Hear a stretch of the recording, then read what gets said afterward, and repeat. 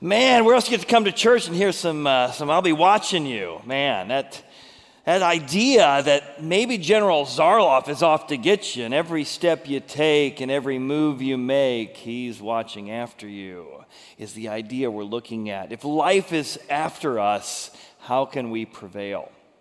But that song is a hilarious song because that song is like Mr. Creepy Stalker song, right? Every move you make. Every step you take, I'll be watching you. And yet, they used to play that like the junior high dance in high school, right? It's like the creepy song. Like, you know the difference between a junior high dance and a high school dance? Here's a junior high dance. Here's a high school dance, right? So it's like we're singing the creepy stalker song for the slow dance. It's just crazy. But we're looking at an idea of how do you survive the most dangerous game, and how would you live if you thought maybe you were being hunted? If you knew you were being hunted, you would protect, like Rainsford did, the things that are important. In some sense, we do that right now, right? Protect your family, you tell your kids not to talk to strangers. It's just kind of common sense. But if you knew you were being hunted, you would protect things like your family, your future, and if you had a faith, you might want to protect your faith or develop one if you thought it would be a tool that would help you against the evil General Zarloff. Well, in this series, we're looking at a man named Paul, and a leader in the early church. And he's writing to a group of followers of Jesus who are being pursued by several generals and emperors of Rome. The Roman emperors are persecuting the Christians, coming after the Christians. Nero, another guy named General Titus. And he's giving them advice, not just on how to survive the challenges, but how to thrive. In fact, he's writing this little letter to the Ephesians, and he says, guys, you can have the best kind of relationships. In fact, even in a life and an environment where people are hostile to you and hostile to what you believe, you can live with a song in your heart. Like, it's got to be the most unbelievable claim he makes here. Here's what he says. Look in Ephesians. He says, hey, emperor's after you, General Titus is going to be after you, but you can speak to one another in psalms and hymns, spiritual songs. You can kind of live by singing and making melody in your heart to the Lord. This had to sound like the most naive letter ever. Then he goes on to say, and that joy in your heart, even in the midst of difficulty, can lead to the best kind of relationships. In Ephesians 5, he says you can have the best kind of marriages, the best kind of families. He then goes on to talk about employers and employees. You can create this Thanksgiving-filled environment in relationships despite being in the most dangerous game. He says, husbands, you can learn how to love your wives just like Christ loved the church. And let each one of you, in particular, so love your wife as himself, and let the wives respect their husbands. And it's going to stand out in a culture that's hunting you that you've got the best kind of relationships. Then he's going to jump into chapter 6 and say, let me tell you how to have that. Like, who doesn't want Thanksgiving and joy, best marriages, best families? He then takes a weird, wicked turn and uses a battle metaphor to describe how to do it. He says, you need to know your enemy's battle strategies, and you need to put on your battle gear to do that. You need to think to yourself, if someone was going to destroy my marriage and knew my unique weaknesses or my spouse's unique weaknesses, how would they attack it so that I can protect against it? If somebody was trying to come after my kids' hearts and knew my kids' unique weaknesses or strengths, how would I protect against it so that I can live the best life even in the midst of difficulty? Not if you're a paintballer, but I did a little bit of paintballing because I was a junior high pastor. As a junior high pastor, for years I would take junior hires out, and all the junior hires in our group bought all the battle gear. I mean, they had face masks and breastplates, and they had knee guards, and they had these guns, $100, multi-$100 guns, semi-automatic. I mean, they could shoot like 100 bullets a minute. It was hooked up to this canister on their back. They must have had like 1,000 paintballs. Meanwhile, the youth pastor who plays paintball once a quarter was handed like a thin little mask from my face and the equivalent of a Speedo to wear otherwise. And then I'm handed like the rental gun. Jam. So this is what, but Here's what I knew about the junior high boys in my group. Bunch of cowards. They would hide behind those trees for like an hour during capture of the flag until eventually, and I'm like, you know what? I may not have much battle gear, and I may not have the right weapons, but I got something they don't. I got courage. And so as soon as the gun went off, I knew they were going to hide behind the trees for at least 15 minutes, and I go sprinting their direction. And I'm kamikaze. And I got like 6 of them before they yelled to their buddies. Oh my. All their buddies stepped out knowing I was coming, and I got painted up like a Picasso. But because I knew their strategy, I was able to overcome 6 of them before they took me out. But I also needed the proper battle gear, which I didn't have. That's the idea Paul gets at. Number 1, he says, you need to understand the enemy's battle strategy. To which you're like, what enemy? Well, in our story, it was General Zarloff, but Paul says, hey, it's a combination of the literal generals Titus and Nero, but just life in general brings some strategies to try and divide you, to try and discourage you, to try and keep you from experiencing the abundant life. Here's how he says it in Ephesians. Right after talking about these marriages and great relationships, he says, here's how you do it. Finally, my brethren, be strong in the Lord. That's the secret. And in the power of his might to do that. So you got to every day, the word in Greek, the word put on is a daily, every day you got to put on the whole armor of God that you'll be able to stand up against the wiles. Remember Wile E. Coyote always had those strategies? Wiles of the devil. Now you might, are we really going to talk about the devil? And that might be in the category of kind of spooky and kooky for you. And it may be easy for you to believe in God as a source of good, but not necessarily the devil as a source of evil. And that's fine. If that's hard for you, just cross out the D in your mind and just the wiles of evil. Because we've all seen evil try and take advantage of things we care about. So Paul's saying, how do you stand up against the wiles of evil that might try and take you down? And the Greek word for wiles is a word where we get methods or cunning arts or deceitfulness or craftiness or trickery.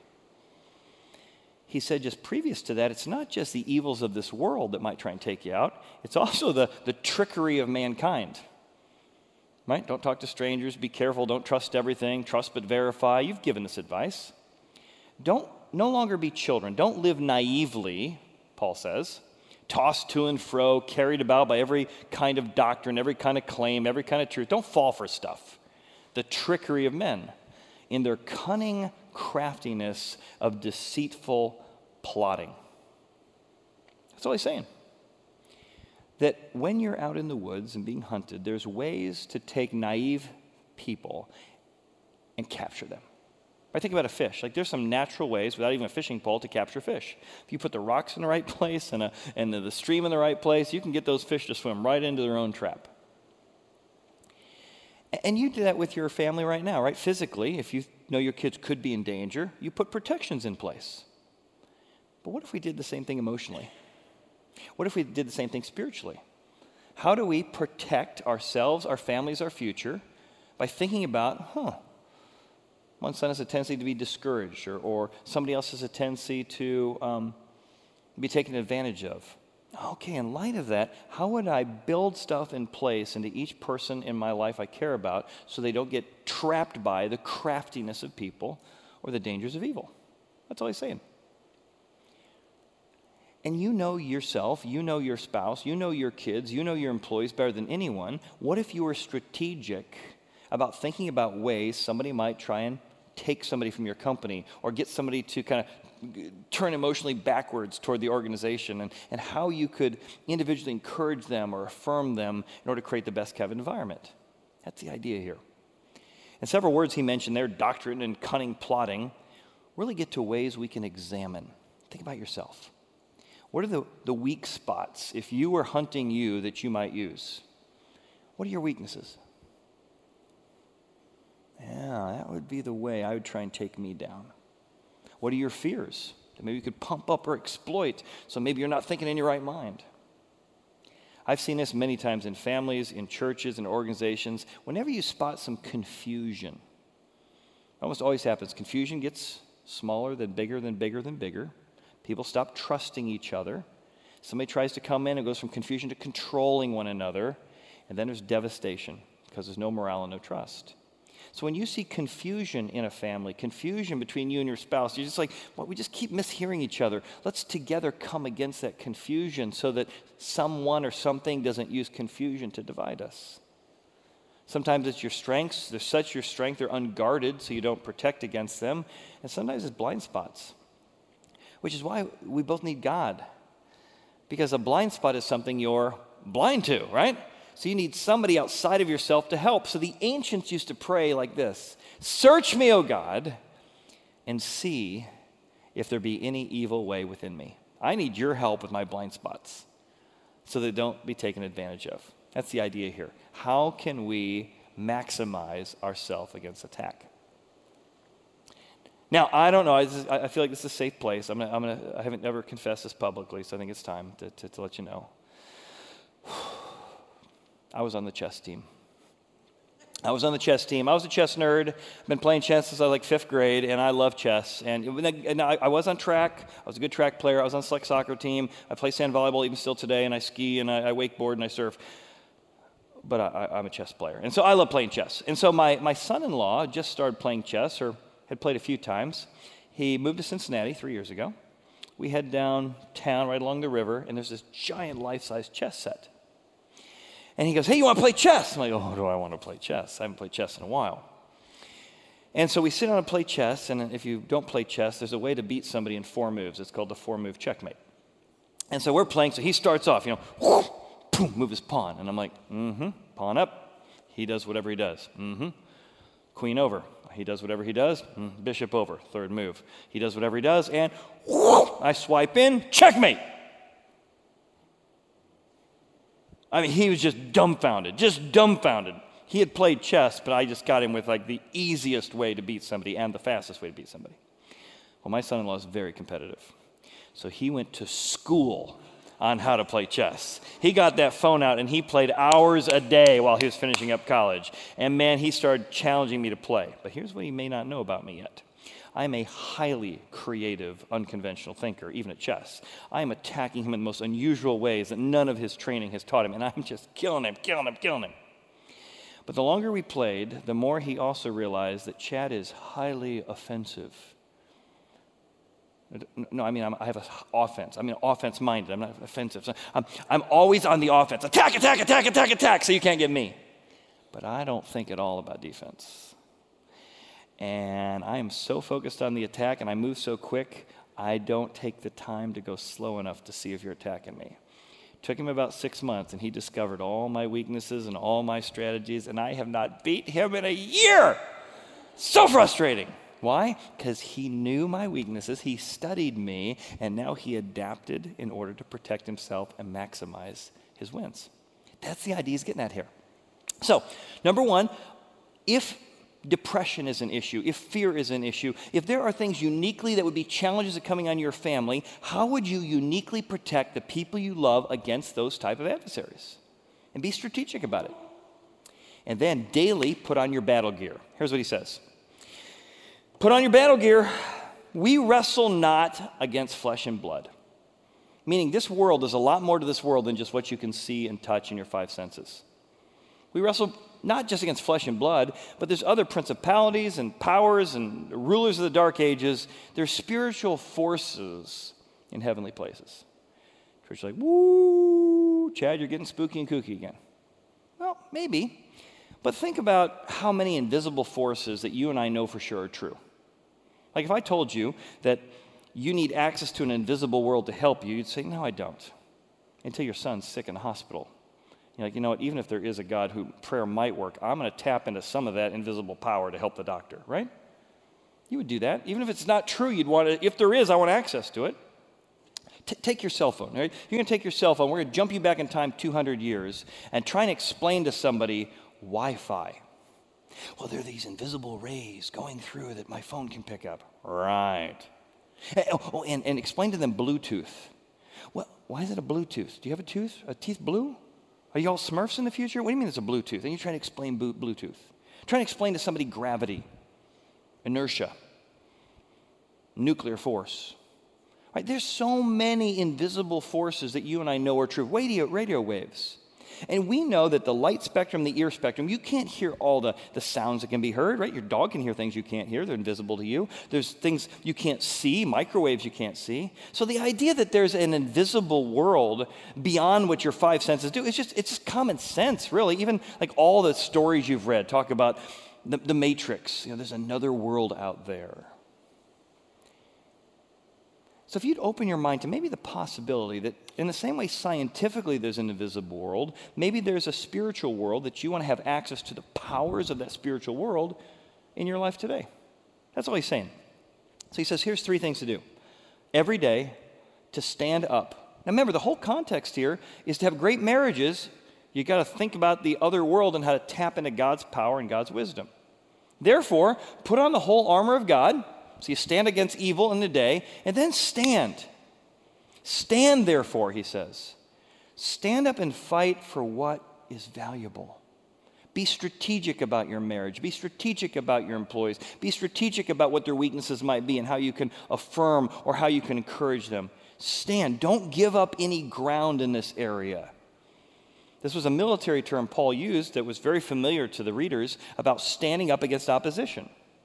What does it mean to stand strong? Let me tell you, this life, General Zarloff, whatever shape it takes, it will kick you in the teeth and convince you not to stand up and fight for what's important. I had a buddy of mine who's going through a very difficult season of marriage. He meets with me and kind of like laying out the case as to why it's time to give up. He'd been married about 2 years. I'm like, well, I'm not sure it's time to give up. I said, maybe it's time to look at marriage not as a place to be happy, but to be holy. Because when you're holy, you can be happy. When you're happy, you're not always holy. And maybe marriage is a time to develop you into more of an other-centered person. That's not really why I met for lunch today. It was really me really saying, here's my good reason. I want you to say it's okay. And I want you to stand strong. Marriages go through seasons. There's summer, which is awesome, and there's spring, which is awesome. But there's also times of winter and fall. Last couple of years, we've had all kinds of challenges with my wife's 2 back surgery. We've had a lot of winter, and we've finally come into spring and summer. And oh my goodness, I'm like, it's worth fighting and holding on and staying strong during winter and fall because spring's coming. And when you're in the fall, you're like, spring's not coming. There's no more summer in my marriage. And I'm saying, stay strong. Keep investing. He met with another buddy of mine who was much older than me. He said, listen, I was tempted to give up on my marriage about 10 years ago. And I had all the reasons you have.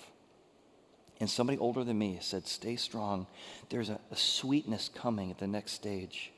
If you'll double down into figuring out how you could do marriage better, being attentive to your spouse's needs, being able to really ask God for the grace and the courage and the love that you don't feel right now to infuse you. And I just caught up with my friend who talked with both of us a few years ago, and his marriage is just thriving. Because during a challenging time, he prayed and asked God to help him stay strong when he didn't want to stay strong.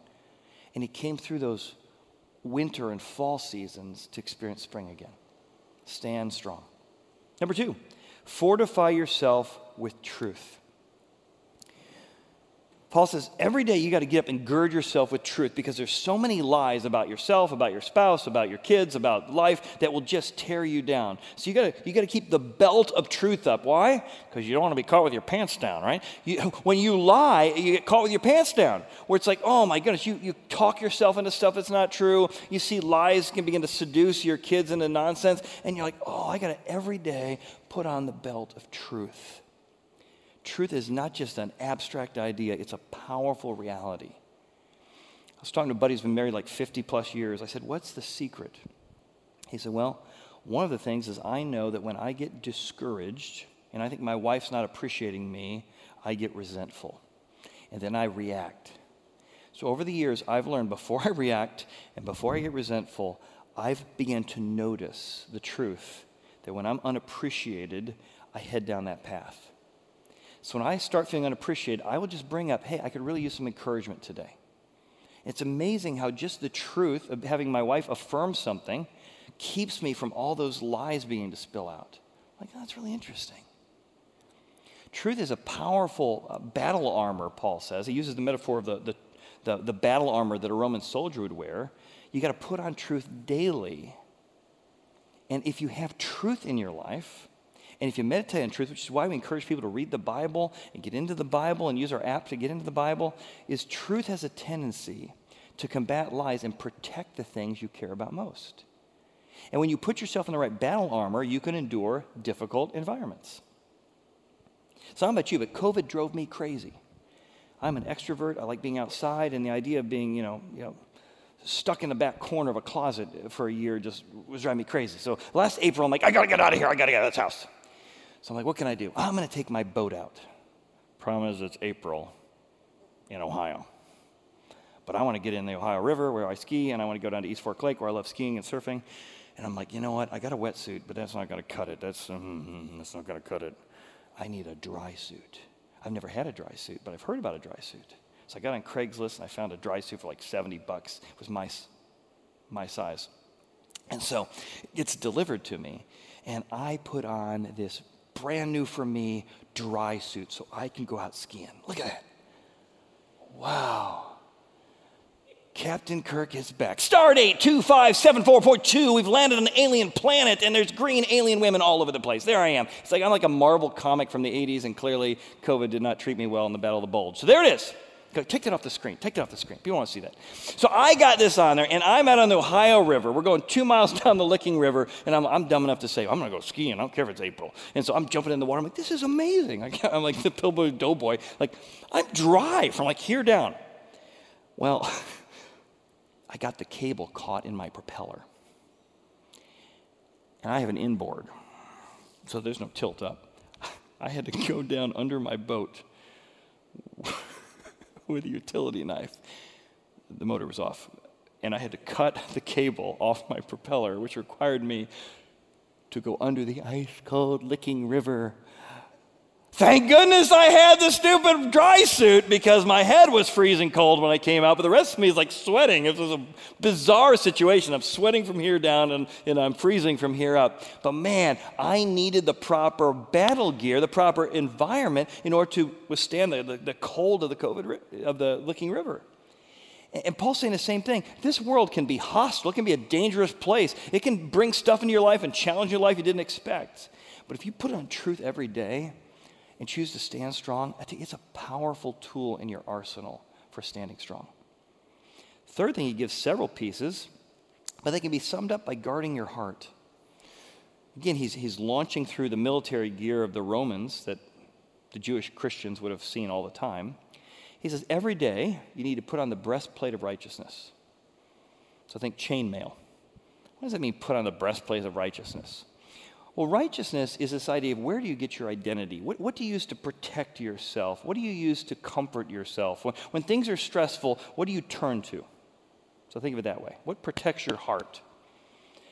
For many of us, when we get under attack or discouraged, we turn to what we consider our God. You may not use that term, but you say, when I feel discouraged, I remind myself, at least I'm good at soccer. At least I'm, vice president. At least I have a good territory. Right? Your protection of your heart is you glue your identity to how you perform until you have a season you lose your job because of COVID. Oh my goodness, wow. Your performance is important, but it can't be the thing that guards your heart. Your status. I love people being happy with me. I love sermons where people say, good job, Chad. But I don't want that to be the thing that defines me. My approval of other people, my status, my money, all good things.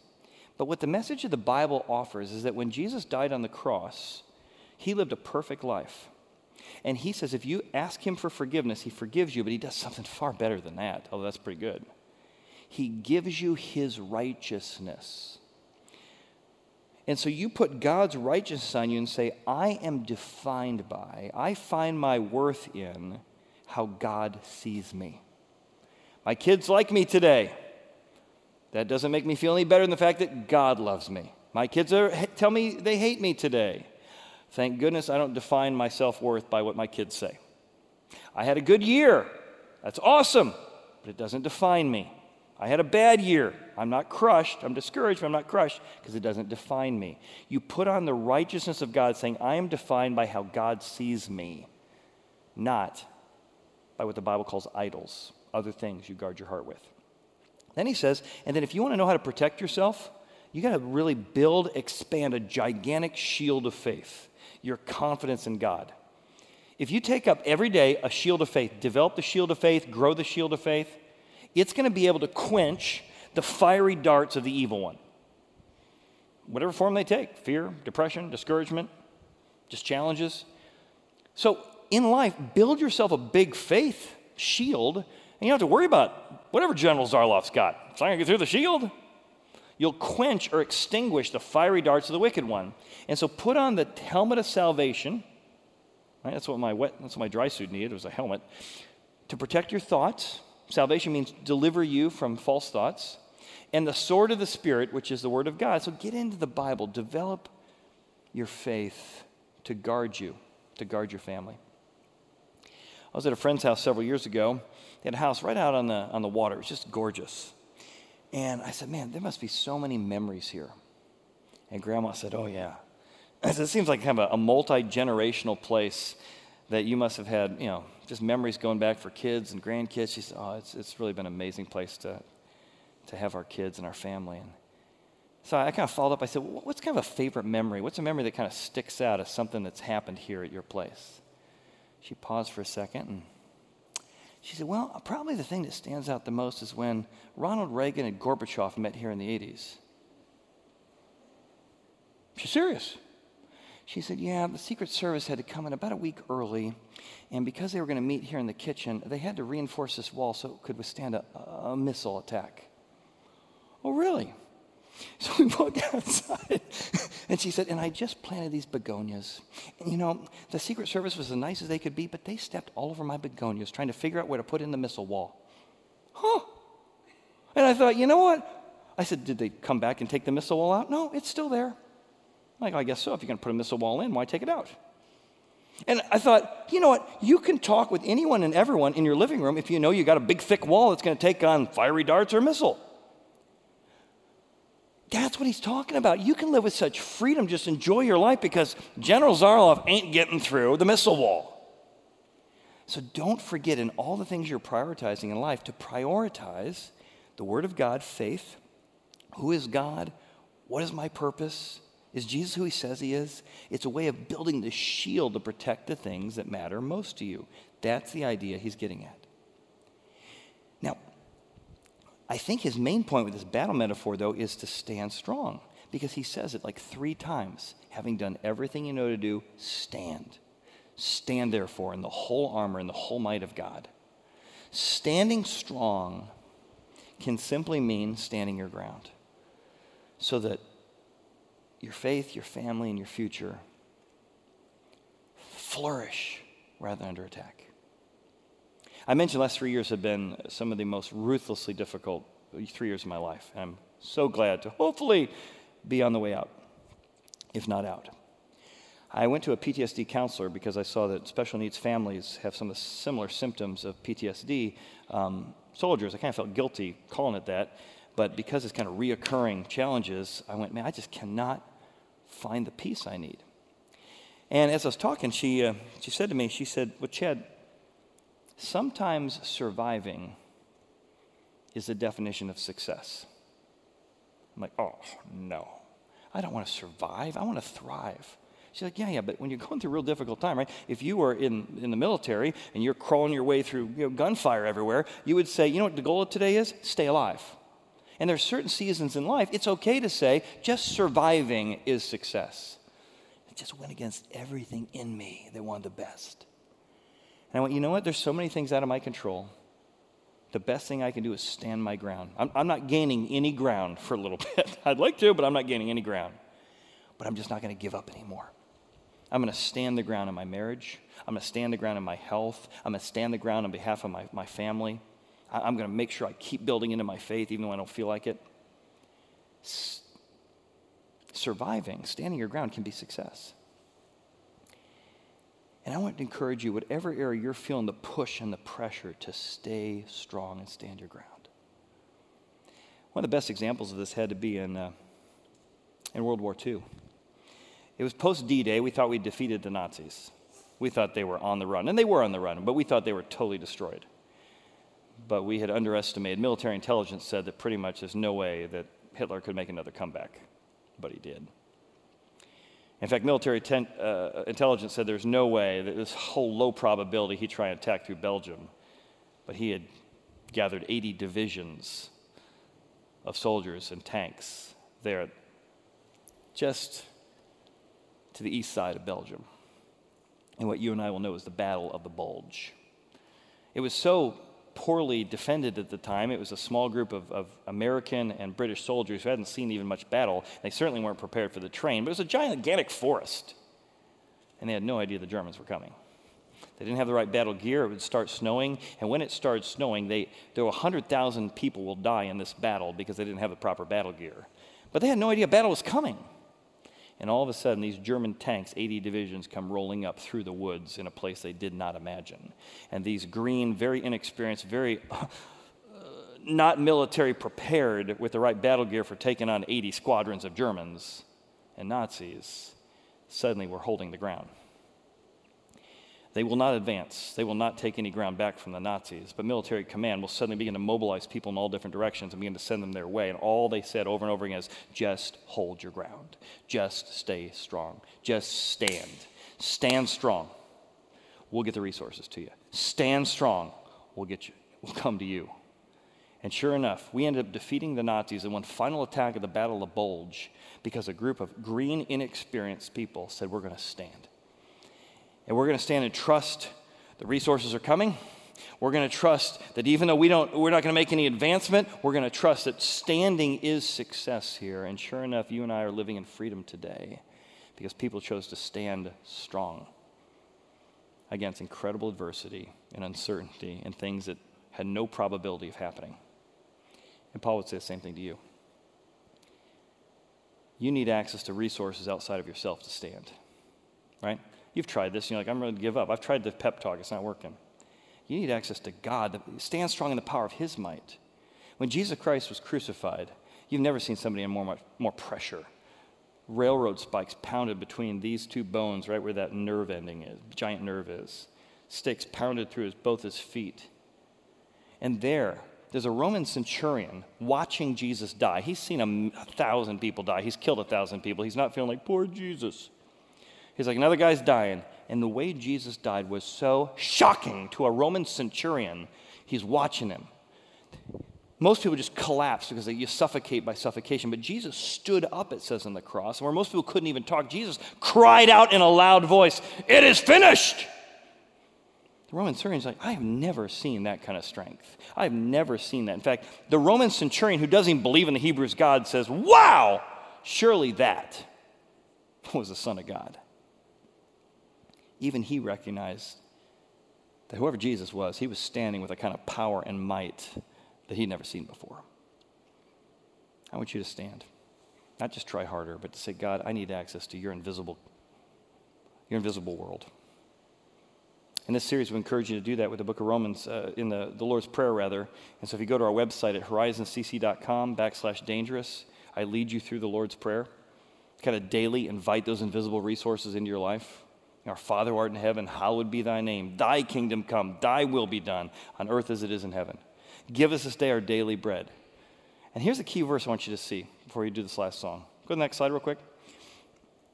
Deliver me from the evil one. I don't know if there's evil around me, God, but if there is, deliver me from the evil one. I need your help to stand. For yours is the kingdom, and yours is the power, and yours is the glory, forever and ever. Amen. Let's stand.